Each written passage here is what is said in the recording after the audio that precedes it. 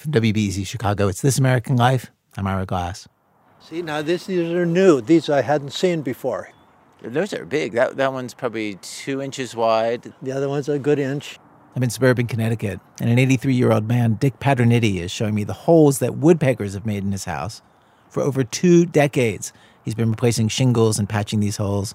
For over 2 decades, he has been aggravated by their birdie jackhammer noise. For over 2 decades, he's tried all kinds of things to get them to leave his house alone. Like, for instance, the plastic owl that he bought. What I did was I rigged a pulley system where I put a pulley at either corner of the house. So up at the height of that window there? Yes. Well, 15 to 20 feet in the air at the height of the second-story window. And then I looped it from one end of the house to the other, going through pulleys on both sides. And I hung the owl on the rope and pulled it from side to side using the pulleys. He did this because he had learned through bitter experience that just putting the owl at the top of a ladder didn't work. After about a week, the woodpecker realized that the plastic owl was not a threat to it in any way. And it not only returned, once Dick came outside and saw the owl and the woodpecker. Was sitting on his head. So the woodpecker won that round. It won that round, yeah.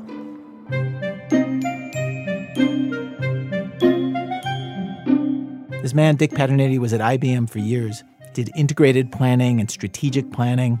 And when he latches onto a problem, he takes it on with a breathtaking thoroughness. Regular listeners to our program might remember his years-long search to figure out the origin of a piece of music that he would hear when he was put on hold at his local hospital. And he's tackled this woodpecker situation with the kind of leave no stone unturned 1960s engineering mentality that got a man on the moon. He showed me articles highlighted in multiple colors about the birds. He showed me a table full of gear and chemicals, foam to fill holes in his house, aluminum flashing, but also metal pie tins that he would hang from strings and colored streamers on the theory that that scares woodpeckers away, because everybody knows woodpeckers hate tacky. They like a nice, classy house. Kidding. I think it works because of movement and because of the reflectiveness. I've also used balloons, but, when you get balloons hanging on your house, all around the house, people are saying, what's going on here, It's a perpetual birthday party or something. Wait, how long did you do the balloons? I didn't do the balloons for long, but I had them in there for a couple weeks. His latest idea? While the woodpecker's been away this winter, a hawk showed up in his yard. Hawks are natural predators for woodpeckers. Just hearing a hawk's call, he thinks should be enough to scare woodpeckers away. So I am thinking now as my forward plan of making an alliance with the hawk and seeing whether I can entice him to come more often. Because if he comes, the woodpeckers will not come. So we're working on that as one of our forward strategies. Which, of course, raises the question, how exactly do you form an alliance with a hawk? Stocking his yard with mice or with rabbits seemed to Dick like it crossed the line into crazy town. Putting out peanut butter might just attract rats, and do hawks even eat peanut butter? So Dick's backup plan, if the hawk doesn't stick around for the summer, is to rig up some kind of audio playback gear and a loudspeaker to play pre-recorded hawk sounds. But it is a terrible sound of a shrieking hawk and a distressed woodpecker. So now my plan for this spring is going to be very extensive. It's going to be broad-based, multifaceted.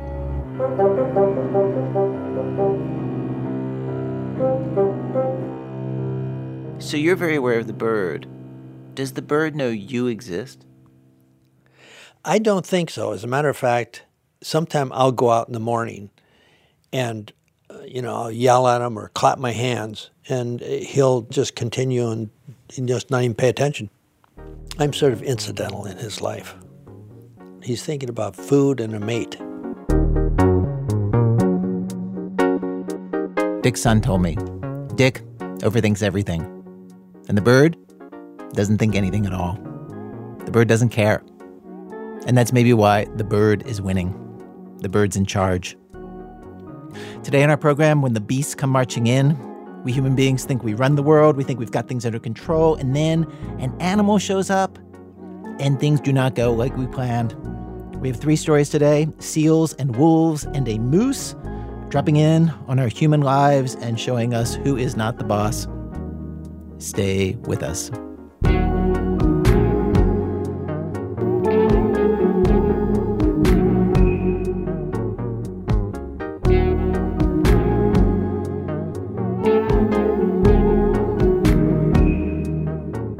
One, beaching and moaning.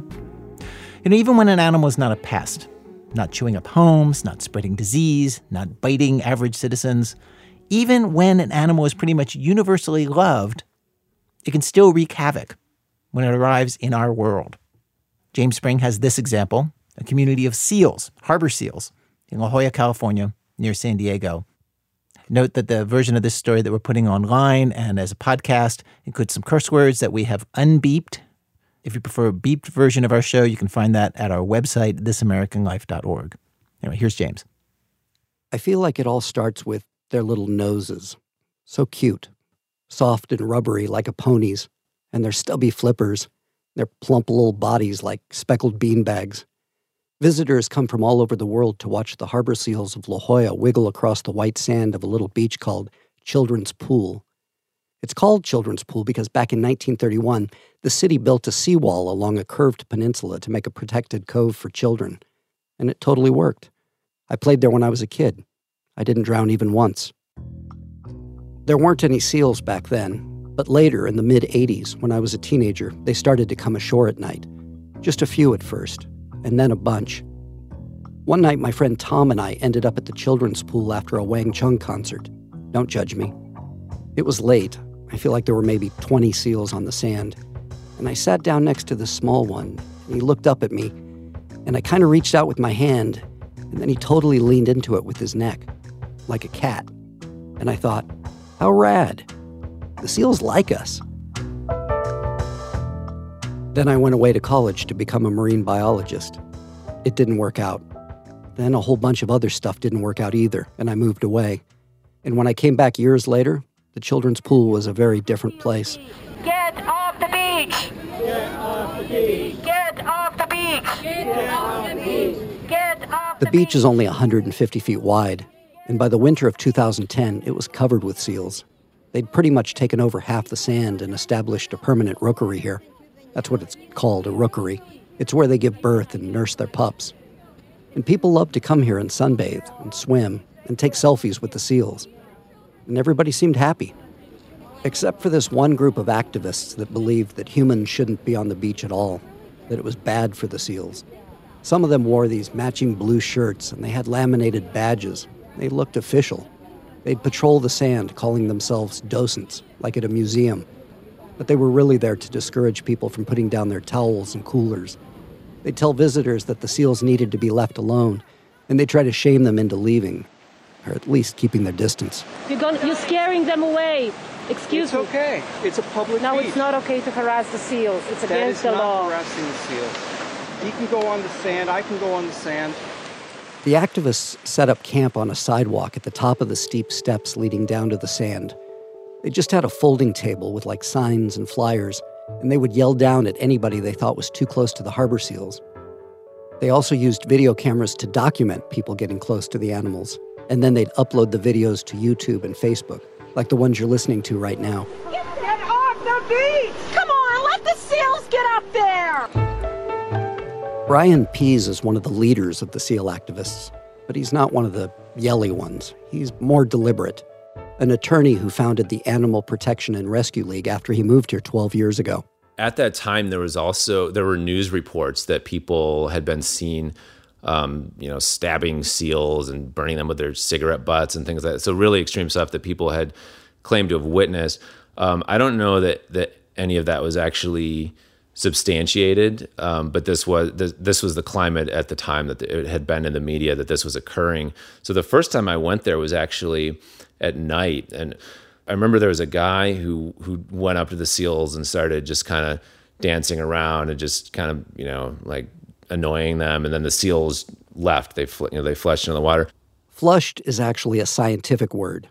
When the seals get scared, they all do this sort of wiggle stampede back into the water. Biologists call it flushing. And to Brian and the other seal activists, flushing the seals is abuse, especially during the pupping season when the mothers are nursing their young.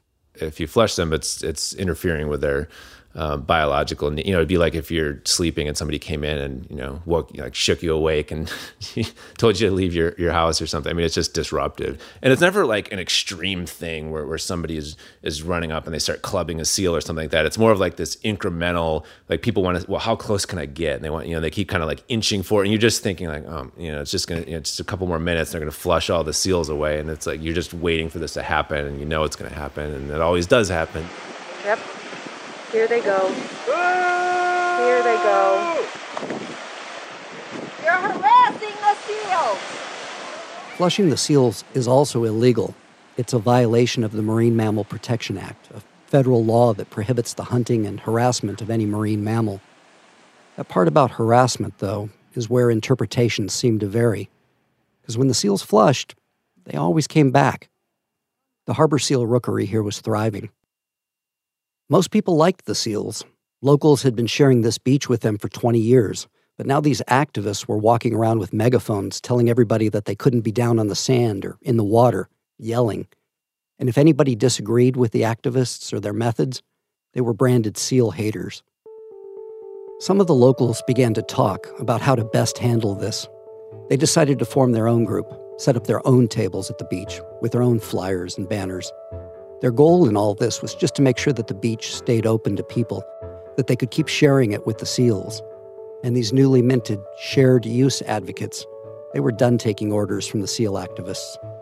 So if you happened to show up at the beach on like a Saturday with your kids in a picnic basket, you would see the two opposing sides, pro-seal and shared use, and they were ready to rumble.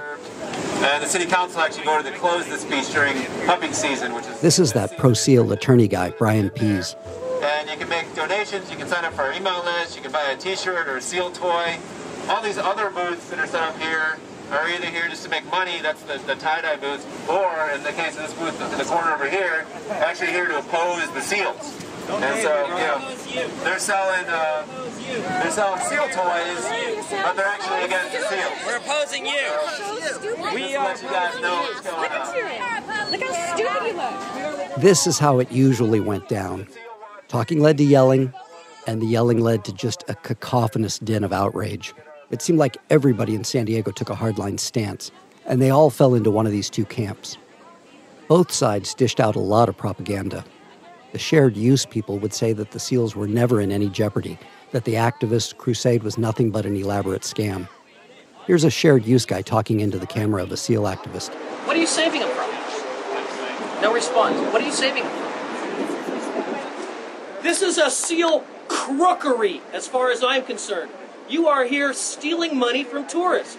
You're conning them out of their hard-earned money that they come here on vacation, and claiming to say that you're saving seals. This was a common claim made by the shared use people, that the whole pro-seal movement was just a way to rake in a bunch of cash. Brian Pease, the pro-seal guy who started the Animal Protection and Rescue League, says that the money collected through donations was barely enough to hire a nighttime security guard. But the other part is kind of true. The seals were not endangered. In fact, on the international list of threatened species, harbor seals are classified as a species of least concern, the exact same designation that's given to the common pigeon and to the house rat. But the rallying chant of most seal activists was that shared use is abuse, any shared use, and that the shared use people were animal haters, that they just wanted the seals gone. But if you actually talk to a shared use advocate, they'd tell you something different. I never had any problems with the seals. I never had any problems with the seals. This is Kent Trago. He's a consultant at Coastal Environments, and he started a research-based organization called the Nautilus Oceanic Institute. He's published more than 50 scientific papers. He also swam at the children's pool as a kid, back in the 1960s. He's been sort of a voice of reason for the shared use side. Everybody that I know likes the animals. The divers enjoy swimming with them, but they're making a fuss for whatever. The seal activists, he means. And they're disturbing the peace. They're violating people's civil rights by harassing them in a public area. So, tourist stuff, they don't want to listen to that. They don't want to hear that. They don't want kids seeing that, You could draw a similar situation, a similar argument. So let's say there's a public park you took your kids to, and somebody came along and said, "You people can't be here. You know, this is the rare something ground squirrel habitat, and you're bothering them." And you'd probably go, "Are you out of your mind? This is a public park, you know." I mean, maybe there is an issue, but I mean, they're spewing all this and being antagonistic towards you or your kids. Down there one day, I was there. I was talking to this one guy, and this little girl, she's got to be sick. His daughter comes running up crying, and she said, "That man came after me." She points to this guy, a pro-seal activist. This guy's running up the beach and says, "Keep your kid away from the seals." I'm watching this and I'm going, who the hell is this guy, you know? The father's like incensed and he's yelling at the guy, "What are you doing around my daughter?" You know? And then she was terrified. She's screaming and it was that kind of incident where it just kind of shocks you. You don't see that thing, you know, and there's a guy chasing a child. There were definitely times when you'd see kids in the videos walk right up to the seals and try to pet them. And the pro-seal activists would lose their minds. Get your kid in check! Whoever's kid is in the pink, keep him away from the seal!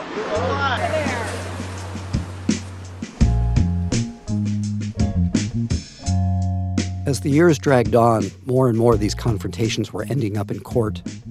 And Brian Pease began to spend a lot of his time there defending pro-seal activists who'd been arrested or had been issued citations. And he was also bringing civil cases against the other side, shared use advocates who'd been arrested during confrontations with pro-seal folks. At a certain point, he stopped going to the children's pool altogether. He says it just stressed him out too much. I tried to stay out of most of it. I mean, sometimes I would be down there, but generally, you know, it's not very productive to be engaging in shouting matches with people that just don't agree with you. I mean, it's why they call it the children's pool, right? Because it's where adults go to act like children. Kent Trago, our marine science-y shared use guy, didn't engage in all the fighting either. He just tried to educate the public with a little logic and some biology 101. And he went about it in sort of a quaint, bygone way that he hoped might rise above the shouts of the angry mob. He wrote letters to the local editors. The papers printed the letters with Kent's name and his title. And then the hate mail started to roll in. Threatening phone calls and emails. By Kent's count, more than 200 of them.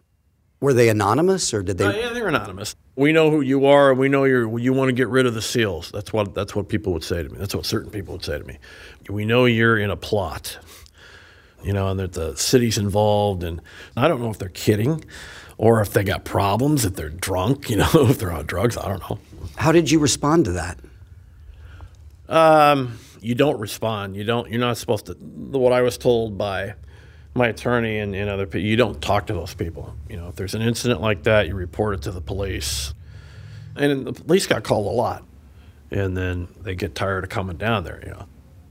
At the height of the conflict in 2013, the San Diego Police Department responded to 227 calls at the children's pool. And it seems like neither camp was really consulting the dictionary before they tossed around words like abuse and harassment and assault. In one video, a cop arrives on the scene to find a shared use lady in her 60s and a Middle Eastern guy holding a skateboard and a camera. The lady's saying that the SEAL activists are blocking her from sitting on a bench. And then the skater's filming it, and she kind of just glancingly brushes the camera away. And the cop's watching all this happen. Don't touch me. You touched me.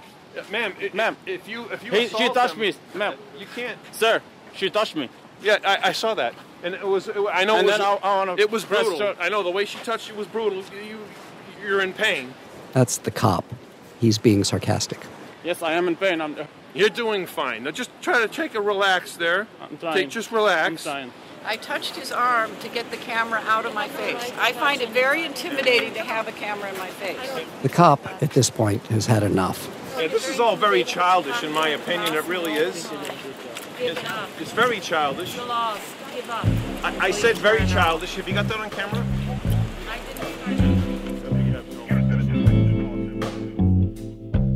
Everybody was filming everybody. It was like a standoff with camcorders and cell phones. A bunch of videos just show a close-up of a face holding a video camera pointing right back, filling the frame. It's like the worst art film of all time. Like in this video, a shared use guy is being all pushy with his camera. Can you say what you just said out loud? Why do you talk under your breath? Why don't you stop intimidating her? Why do you talk under your breath? Why don't you stop intimidating her? Can you please Speak stay up louder so I can Can get you a please recording stay of it. back from me? Like to I hear really what you're feel like saying. you're invading my privacy right now. Stay back. You're annoying us and invading our privacy, and I'm asking you politely now to move away. You're almost touching me. You're like I'm less just than here a to foot record away. what she's telling the public. She's talking to me The privately. two sides became so fixated on their hatred for each other that in a lot of videos, they don't even mention the SEALs. One morning, it's cold and foggy on the beach, and a 70-year-old pro-SEAL activist just has had enough of a shared use guy who's filming her, and she charges right up to his camera. So you're spitting on me now, huh? That's battery. I didn't touch you. You spit on me. You're harassing me. You spit on me. I did. I spit on your camera. No, you spit on me, right in the forehead. Poor boy. At a certain point, the factions had been battling so long that they knew each other by name, knew where each other lived and worked, and the attacks were becoming more personal, the threats more vicious. Back away from us right now, you disgusting little And you're a turd. shit. You're a fucking bitch. Piss off. And somebody needs to fucking kill Yeah, you. want to kill me? Why don't you give it a try? Why don't you give it a try? Don't let me catch you in an alley sometime. Oh, really? How about it? People on the shared use side had always accused the SEAL activists of valuing the lives of animals over people. And now the sentiment began to ring more true. This one's a little hard to hear. Don't get too close to the seal. I'll make your life miserable. He said, "Don't get too close to the SEALs, or I'll make your life miserable. I'll bring my guns here, and I'll fuck you all up." Throughout this war, the pro-SEAL camp had a unique weapon on their side, the power of the federal government, and at some point they really began to brandish it. The feds could arrest or issue citations to anyone who violates the Marine Mammal Protection Act. So the SEAL activists would film people as they harassed the SEALs or drove them from the beach, These are the lads that went for the swim. and then they would keep the camera rolling, and it'd get all shaky Cover your license plate. as they chased the lawbreakers all the way back to their car Cover your license plate. to record their license plate. I already got it. And then, when they had it, the activists would turn over the video to the National Marine Fisheries Service, National Marine Fisheries. and the feds would issue fines of $500 to anybody who made the SEALs flush. It was an incident like this one that brought the SEAL War to one of its darkest hours. So you really want me to read this? Why? Read this all. I guess I was the first one who read it, so. One day, Brian Pease received an email that was addressed to one of his volunteers. It was a threat. The volunteer, a young woman who's identified only as witness in the federal court documents, had filmed the license plate of a pair of scuba divers who'd flushed some seals when they came up on the beach. Brian read me the email. Okay, 2 divers that used the children's pool in September have been cited by federal wildlife marshals for disturbing the seals. Witness was apparently the one who turned them in. The problem is now that revenge will be taken out on Witness. The email continues, "Many of the local divers have close friends in the California motorcycle clubs. Motorcycle club members have been contacted about Witness, and she will be dealt with very harshly if she is not killed. They know that if she's not in San Diego, she may be found in San Francisco. Either San Diego or Oakland hit hogs will be involved in her punishment. She's brought this on herself." And then it's signed Biker Bobby with an IE. Probably the least threatening Hells Angels nickname of all time, but still. Was your colleague, was the woman who was threatened, was she scared? Oh, she was terrified, yeah. So, and, I know her mother, who's also involved in the pro-SEAL protection campaign. And, and she'd said that, they were, like, their whole family was scared for quite a while. So, yeah, so it was pretty serious. Biker Bobby emailed 2 other threats to the Animal Protection and Rescue League. In one, he threatened to burn down the organization's storefront and to bomb a coffee shop. Brian Pease turned the emails over to authorities. The female volunteer, the one who was singled out with the death threat, the one who'd sent the video of the 2 scuba divers to the National Marine Fisheries Service, she was considered a federal witness. And threatening a federal witness is a federal crime. So the FBI got involved. They tracked the email sender's IP address to a public library about 5 blocks away from the children's pool. The feds had Biker Bobby in the crosshairs. Now, what he did was he went to the public library and he had an account called, it was Death to Seal Watch at yahoo.com. And then he would log into his personal account like 2 seconds later. So that's how they caught him. So. And when they confronted the author of the emails, it turned out he was not an actual biker, nor was he a Bobby. He was a scientist. Yeah, I sent him. Yeah. Man, I sent him out of anger. It was our marine science guy, Kent Trago. I regretted it after I did it. You know, it just built up on me, and it's like, you know, it was just one of those moments. But it was all words. You know, there was never any intentions to hurt anybody. Kent remembers being at the children's pool on that day when the SEAL activist filmed the license plate of his 2 scuba diver pals, but he says he doesn't remember much else. He couldn't tell me any details from that day. Says he can't remember what he wrote in the emails. Even talking about it now, it makes him squirm pretty good. It wasn't meant to be a real threat or anything like that. I mean, obviously, the person receiving it on the other side would take it a little differently, I guess. I mean, the plan, I'm guessing, was just to scare them back, to brush them back from the... But I mean, I didn't even, as far as I recall, the content wasn't even meant to scare anybody. It was just more of a, you know, just kind of a reaction, you know. You were pretty direct about some stuff. Yeah, like I said, I don't remember what I said, but I shouldn't have said it. But no, I didn't have any intention of hurting anybody. So it's not a common sense reaction. Things started to come into sharper focus after he was arrested by federal agents as he walked back to his car from the beach. Kent pled guilty to the charge of threatening a federal witness. He served 4.5 months in federal prison and then another 6 months of house arrest.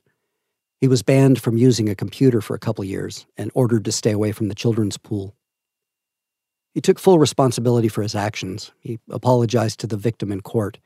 He sent a letter of apology to the Animal Protection and Rescue League. No, I mean, it was, I tried to push Kent for details, for an explanation.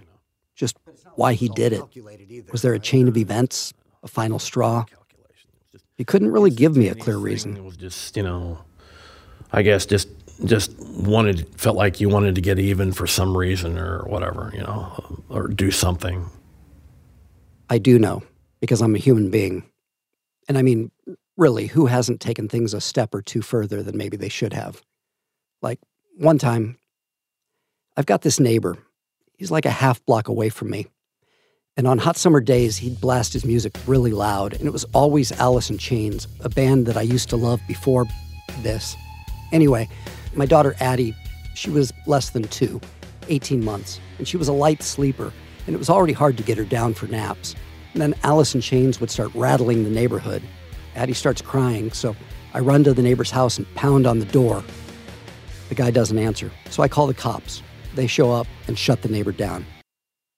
Next day, same thing. It happened like 6 more times. Eventually, the cops stopped responding. Nobody else seemed to care. And the sound blasting out of the neighbor's stereo made something come loose inside me. I went to my bedroom and unlocked my gun case, and I loaded a revolver, and I walked out in my backyard to the corner closest to the music, and bam, bam, bam, bam. I fired 4 shots into the dirt. My wife is screaming at me, and it hits me like all at once. I'm the guy who's terrorizing the neighborhood. My wife didn't speak to me for a week. So I get it. Everybody has their limits. All of us. Tell me about the stun gun. Well, I'm happy to talk about that. I'm so sick of talking about it that I didn't bring it up, you know, but you guys have turned over every rock in this, so. Yep. Even our animal protecting, confrontation avoiding attorney, Brian Pease. One of his fellow SEAL activists, a woman, had been raking seaweed one day at the children's pool, trying to create like a mound or a barrier so she could tell visitors to stay behind it. And there was this 55-year-old shared use guy who was kicking away the seaweed line and just being a jerk. She called me and told me that he's drunk, he's harassing the SEALs, he's harassing her, can you do something? So I said, all right, I'm going to come down there. And I brought this thing for protection. This thing being the stun gun. Now, Brian went out of his way to explain that it wasn't technically a stun gun. This point was really important to him. Says he had an expert witness declare it not a stun gun, but it says stun gun on the package, and that's how the newspapers reported it. In any case, when he got down to the beach, the seaweed kicker confronted him. And then I'm standing kind of near near where this kelp line is. And he's just going back and forth from the kelp and then dumping it in the water. And then he comes back, picks up another 2 handfuls full of kelp. And he goes, "Oh, you want some of this?" And he just slings it right in my face, like just whips it right at me. So that's when I pulled out the device, which I now know is not a stun gun, but it was a deterrent device. And I did try to, I pushed him back with it. He admitted in the police report that he was not shocked through his thick sweatshirt. Like you brought it down there. You brought this device down there. Like you had a reason, and then you felt emboldened enough to use it, right? From my perspective, I was enforcing the law. I mean, he's harassing SEALs, he's harassing people, and he attacked me, and I was using reasonable force to defend myself. Anyway, the 2 men grappled and went to the ground. And I think I pinned him down. I was saying, call the police. He was drunk, he was agitated. I mean, he was just being belligerent. But the stun, so I guess when you ask what would I have done over again, I probably would have just pinned him down again. But the stun gun would not have been, I call it a stun gun, but it's really not. This zapping device would not have been involved. Brian was the one who was arrested. He pled no contest to assault with a stun gun. Brian's a smart guy and super thoughtful, but I think he got caught up in his herd's mentality. And people here forgot that there are more options than just fight or flight. They went right to their reptilian brain, and the prefrontal cortex kind of got shut off there. Is that what you're saying?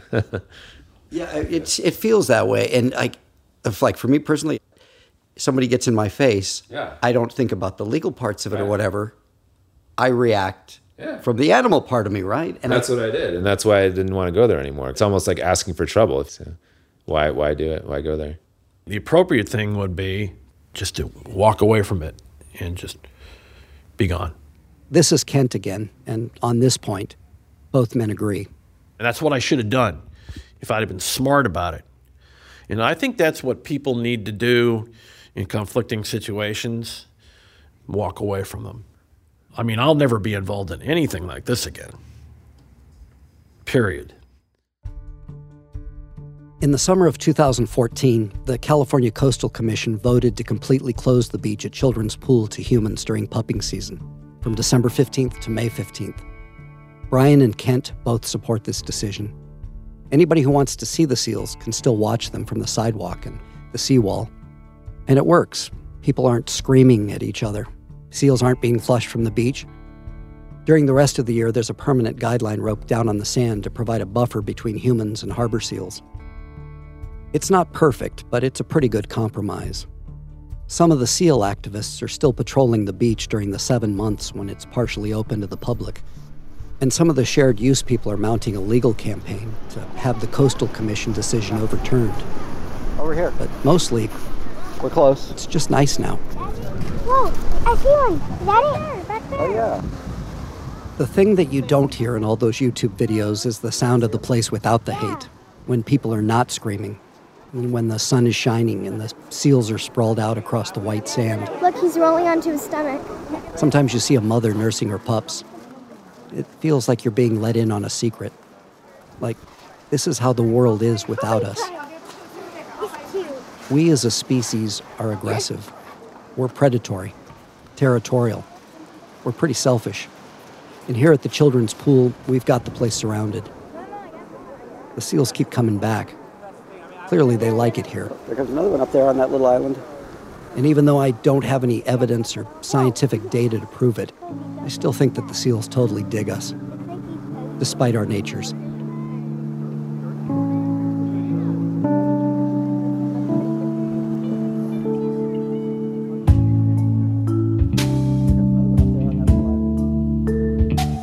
James Spring in San Diego. Since we first aired this story a year ago, a group of the shared use advocates sued the city of San Diego to get the beach opened up again year-round to humans. A judge ruled in their favor last May.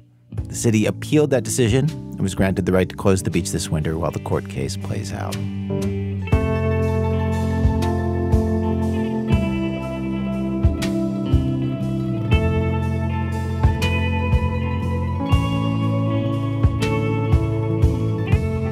Coming up, the most successful animal outlaw the range country out west ever knew. And by that I mean the animal itself was seen as a criminal. That's in a minute from Chicago Public Radio when our program continues. This American Life, I'm Ira Glass. Today's program, When the Beasts Come Marching In. We have stories of what happens when animals intrude on the world that we humans have constructed for ourselves. We've arrived at Act 2 of our program. Act 2, hungry like a U.S. Department of Agriculture contract employee. Okay, back in Act 1 of our show, we heard about modern people trying to accommodate the wild animals that just show up in their midst. But of course, back in the day, generally, a wild animal showed up, we would just kill it. Take, for example, this press release that the federal government put out nearly 100 years ago. U.S. Department of Agriculture. Press release. Monday, January 17th, 1921. The Custer wolf is dead. He was the master criminal of the animal world. For 9 years, this wolf had lived as an outlaw. The cruelest, the most sagacious, the most successful animal outlaw that the range country had ever known. His cruelty was surpassed only by his cunning. Here tonight, tomorrow night, he devastated a range half 100 miles away. Yes, this is an actual press release from the federal government about the government hiring a guy to kill a wolf. Actor Michael Chernus read it for us. And, okay, some context. Wolves used to be common in the mountains out west. But when settlers arrived, we killed off the animals that wolves used to feed on, bison, elk, deer. And so the wolves turned to livestock, our livestock, for food. We were not into that at all. So ranchers and the federal government set out to exterminate the wolves. Between 1883 and 1930, more than 80,000 wolves were killed for bounties in Montana alone. And the government wanted everybody to know what a good job they were doing for the taxpayers, and so they put out press releases that include facts, but do not seem constrained by facts. Though it does seem true that this wolf was really good at being a wolf. He loped through every kind of danger and spurned them all. He sniffed at the subtlest poison and passed it by. When he killed for food, he took only the choicest animals. But sometimes he killed in atrocious ways for the mere sake of killing. Often he wounded cattle, breaking their legs, biting off their tails, mutilating them in unspeakable ways. And there was no man throughout that region who did not feel a shiver run down between his shoulder blades when, alone or in the dark, he thought of this gray devil of the desert.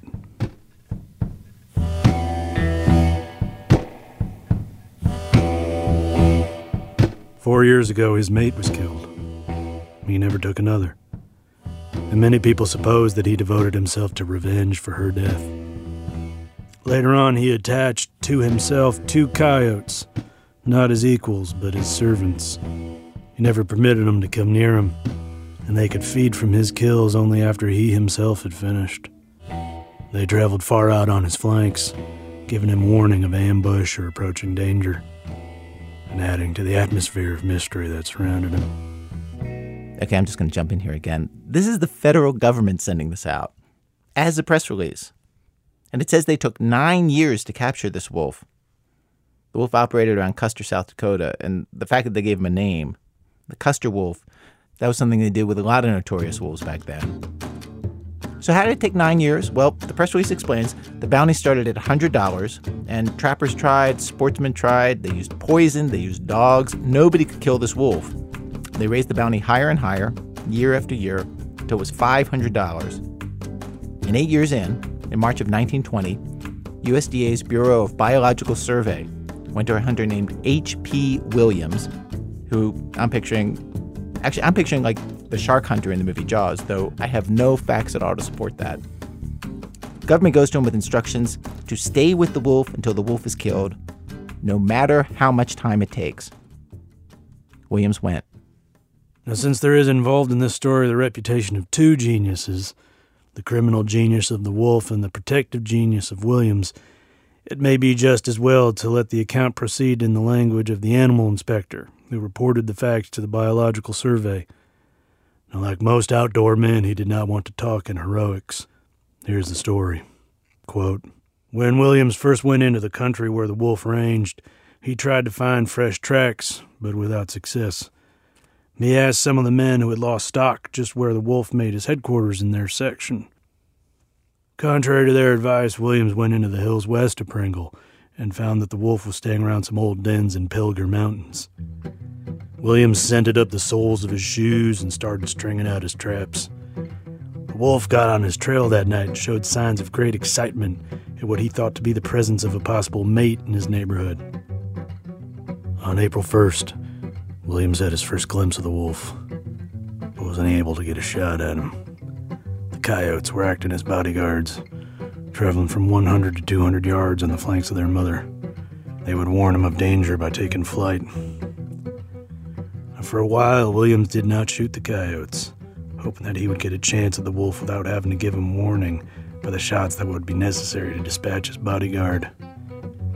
Finally, realizing there was no chance of getting at the wolf unless the coyotes were killed, Williams shot him, hoping that he then had a clear field. In this, he was greatly mistaken. The wolf played hide-and-seek with him. After making a kill, he would go on some distance, back trail for a few rods to a point where he could keep under cover and watch the hunter on his trail. Though this is a common habit of a bear, I have never before known a wolf to do it.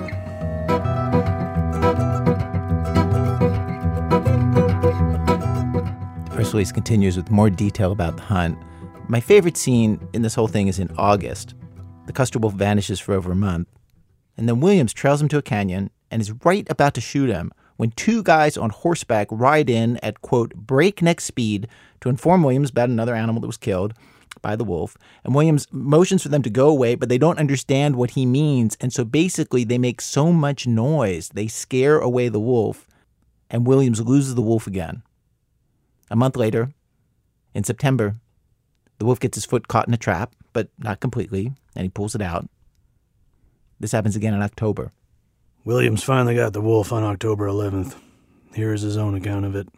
Quote, "He stepped into a trap in the morning and it got a good grip on him. He broke the swivel of the trap and ran on with it on his front foot. I trailed him 3 miles and got a shot at him and got him.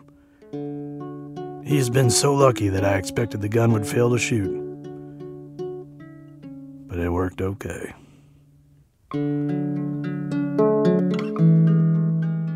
The Custer wolf was smaller than the average male wolf, weighed 98 pounds, measured just 6 feet tip to tip. He was an old wolf, with fur that was almost white. His teeth, the press release notes, would have been good for 15 years longer. Thanks to Laurel Braitman, who told us about this press release, which is kind of a famous one among wolf people, apparently. She's writing a book about animal outlaws.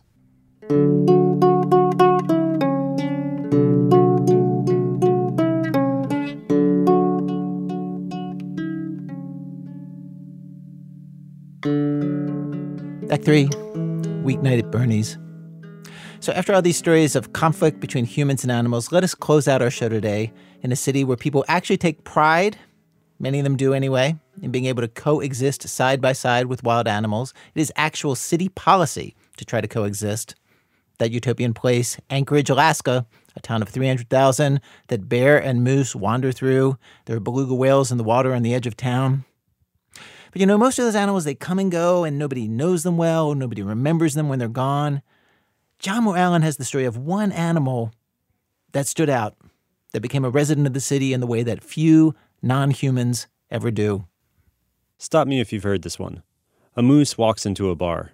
In the courtyard of Bernie's Bungalow Lounge. It's totally fenced off with just 1 or 2 little gates in it, and I guess they weren't used to seeing moose right there. That's Rick Sinnott, and that's the call he got late one night about a moose hanging out at a bar in downtown Anchorage. A martini lounge, actually. The moose was humongous, and it wasn't supposed to be at a martini lounge, because it was a moose. Rick was the guy you'd call for problems like that. For 30 years, his official job description was wildlife biologist for the state Fish and Game Department. But really, he saw himself as a referee. All around Anchorage, Rick says, you've got this endless scrimmage playing out between people and wild animals, all trying to live in the same space. It was up to Rick to manage that coexistence. And he'd get dozens of calls a day, 800-pound black bears on people's decks, wolves eating dogs. Years ago, there was an infamous spate of attacks by a cantankerous great horned owl. It kept dive-bombing skiers with its steak-knife talons. But lots of calls didn't really seem like problems Rick needed to rush out and solve. Someone will say, I need to get to work and there's a moose between me and my car. I can't go out the front door. I wouldn't go out for that unless someone was, in a wheelchair or something where they really couldn't go out the back door. What is your advice? My advice would be call your boss and tell him you're going to be a few minutes late. Still, a moose at a bar is a higher order of moose problem. The animal could flip out. Every moose has sort of a bubble around them, kind of conceptually, where they feel threatened. They're also potentially dangerous, and they don't use their antlers really when they attack you. They use their hooves in front, and they're very large and very heavy and very sharp, and they'll knock you down and do a little dance on you. So Rick got in his truck and headed over to Bernie's. The place isn't the least bit secluded. It's right in the heart of downtown Anchorage, across from the Nordstroms. And yet, when Rick showed up, the moose was just standing there in the courtyard, stock still, unfazed, even with a crowd of people around it. It was strange. This moose seemed to require zero personal moose space. He was a big moose. He was probably 1,400 pounds, something like that. And his antlers were, at least 3 feet across from tip to tip, maybe 4 feet. His knees are locked, and he's got this 1,000-yard stare. And the only way you can really tell he's alive is you see these great big gouts of steam coming out of his nostrils every time he breathes out. He's just sort of totally out of it, just standing there, drunk, basically. Yeah, the moose was hammered. There was 1 or 2 very large crabapple trees in the courtyard, and the crabapples, most of them had fallen off the trees, and they were littering the courtyard, hundreds of them.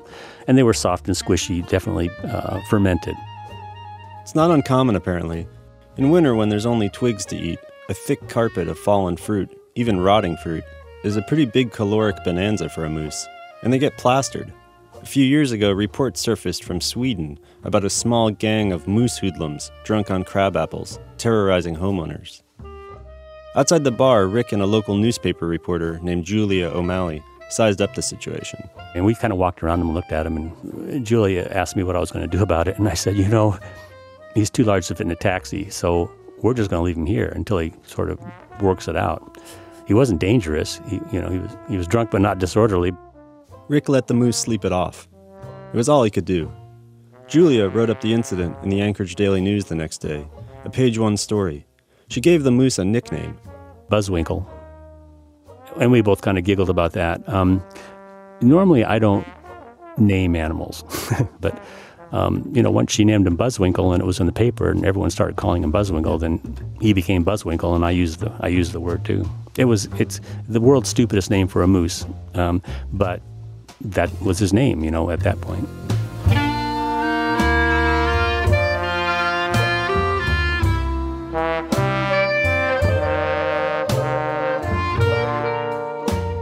The drunk moose instantly became a local celebrity in Anchorage. It was a kind of municipal spirit animal. People started calling Rick all the time just to say they'd spotted Buzzwinkle clotting around Anchorage. Nothing Rick needed to do. They were just excited. A star sighting. As it turns out, though, Rick was into this moose before he was famous. At the bar that night, he'd noticed an orange tag on Buzzwinkle's ear, the kind Rick attaches every time he handles a wild animal. When he got back to his office, he looked up the tag number. So I realized that we dealt with this exact same moose 3 years before.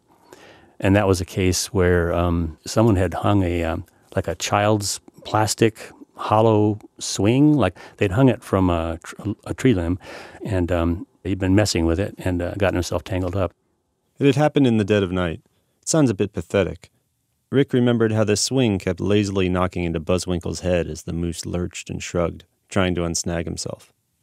Ultimately, Rick had to dart Buzzwinkle with a tranquilizer, then patiently unravel the whole tangle.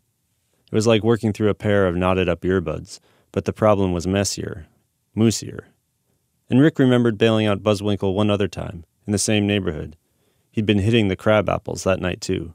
Eating crabapples on someone's lawn. There were several crabapple trees, and he had a bunch of white lights dangling off of him.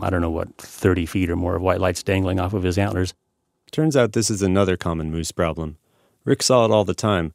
Moose wind up staggering around Anchorage with long trains of Christmas lights trailing behind them, or coaxial cable, or big yellow tetherballs on ropes.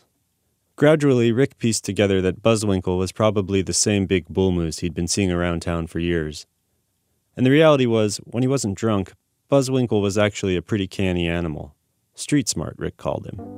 Buzzwinkle was a really laid-back moose, so he was super tolerant of people. So that was one of the best things about him. He was an urban moose. He liked to spend time in the city. He'd come in for He was. the weekend. I think some of our moose are in and out of the city, so they'll come in the wintertime and then they'll go back into the mountains. But this guy probably lived his whole life, within a few mile radius of the downtown area, just kind of walking around on the sidewalks and sometimes walking down the middle of the road. He was good though, because if there wasn't much traffic, he would just assume the road was for him and he wouldn't walk on the sidewalk. But if there was a lot of traffic, he would use crosswalks. He'd wait till the light, at least I saw him do this once, and I'm generalizing here a little bit, but he'd kind of stand there on the sidewalk and watch the light, and when the cars stopped, he'd walk across the crosswalk. Picture that for a second. The moose would walk across the crosswalk with the light. It's a classic story. A guy from the sticks learning the ways of the big city, keeping his head down, trying to fit in. What kind of thing is a moose anyway? Moose are the largest deer in the world. The big ones can stand 6 feet tall at the shoulder and weigh 3/4 of a ton. People like to call these animals distinguished and noble, but they make terrible moaning sounds, like phlegmy old men with gout. I don't know why, but I just think moose are super weird. Lots of people do. Go look at one. They have ridiculously huge heads with gawky antlers, almost flat in places sometimes, like broad, buckled sheets of plywood. It's insane. It's amazing the animals don't fall over. And you know how big their brains are? The size of an orange. It just seems so odd that nature would make these hulking, vacant things and leave them standing around all over the place. And then, surprise, they can kill you. These dumb, agoraphobic vagrants with quick tempers and malfunctioning jackhammers for legs. In a way, it'd be safer and easier just to shoot them all. And to be totally clear, killing animals was part of Rick's job sometimes. But Anchorage is willing to put up with a lot more than most places before it draws that line. 1 in 10 residents in Anchorage have smacked into a moose with their car, and still, a survey Rick did found that most people, 87%, felt these animals, quote, make life in Anchorage seem more interesting and special. It's the same basic rules for animals as for people. As long as you don't hurt or threaten anyone, you can be as eccentric as you want, or even totally annoying if that's your nature. You can stand on the sidewalk huffing and smelling gross and making upsetting noises. You do you. Society will do its best to tolerate you, and sometimes even send out a caseworker in the middle of the night to help you if, say, you get your giant head stuck in a swing.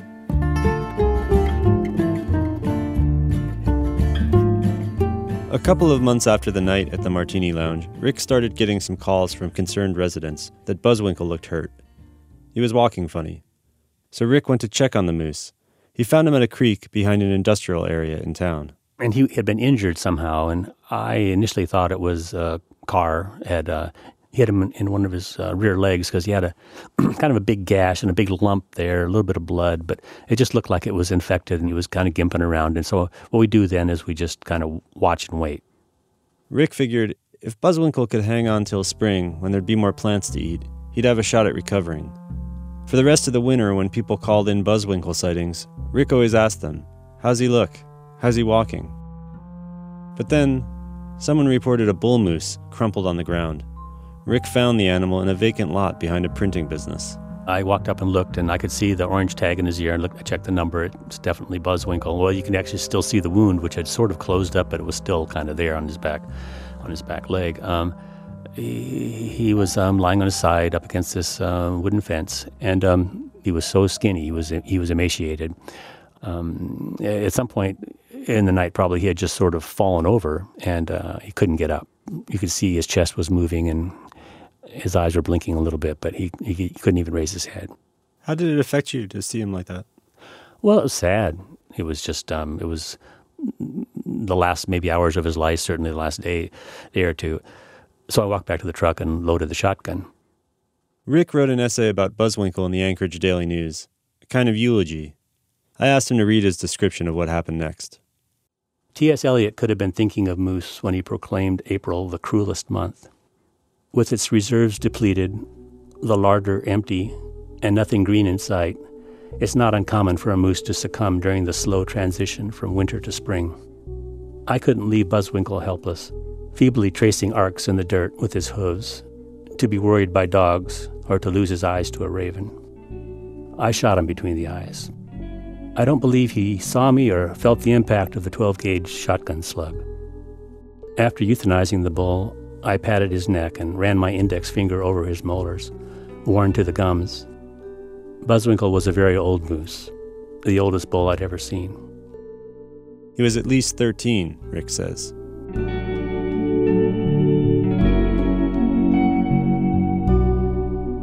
That's how I first heard about Buzzwinkle, reading Rick's memorial to him in the paper. The emotion of it stuck with me, the deep humanity of their relationship, even though one of them was a moose. You could almost imagine it as a buddy film, though with a pretty twisted turn. Rick was the wingman who'd spent years looking out for his wilder, fun-loving, inebriated bro, until all that hard living caught up with the guy, and Rick had to shoot him in the face. Still, even that seemed like such a courageous act of mercy, of respect, performed with stoicism and a sense of duty. And when it was done, Rick wrote, he made special arrangements to use the moose's meat in a conservation research project. Buzzwinkle would be bait for trapping wolverines. I thought about that image a lot. I loved the idea, because in my mind, wolverines were the opposite of the caricature Buzzwinkle had become. He was goofy and urban, and out getting tipsy, closing down the bar, whereas wolverines are nasty and elusive and relentlessly wild. Carving up Buzzwinkle for those animals seemed like a way to restore his wildness, to release his energy from our crummy world and feed it back into his. And anyway, the only other option would have been to haul Buzzwinkle to a landfill, and that didn't sit right with Rick. I always hated to do that. I did that one time early in my career. I took a dead moose to the landfill, and they charged me for it. It's like, wait a minute. Wait, so your objection to taking a moose to a landfill was financial? Well, yeah. Well, time and money, sure. I think I was just hoping for you having some kind of poetic, philosophic conviction that, about the circle of life, and that a moose should not be buried in a landfill when it could be, redistributed into the natural cycle. Oh, I can get all poetic on you if you want me to, but no, it was practical. It'd be a 2-hour round trip, and I pull up at the little kiosk, and they would say $50 to drop the moose off. I kept pressing him, but he said it was a mistake to over-romanticize this one moose, just because it had a funny name. There were so many mooses Rick had known. He would come into contact with 20 different ones a day, easy.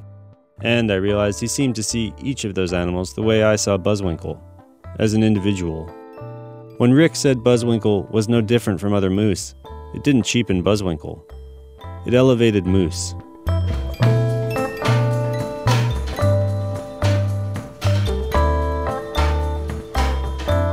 John Mooallem, he's a writer-at-large for the New York Times Magazine and the author of the book Wild Ones, where, among other things, he writes about a moose that Thomas Jefferson felt a need to send to France.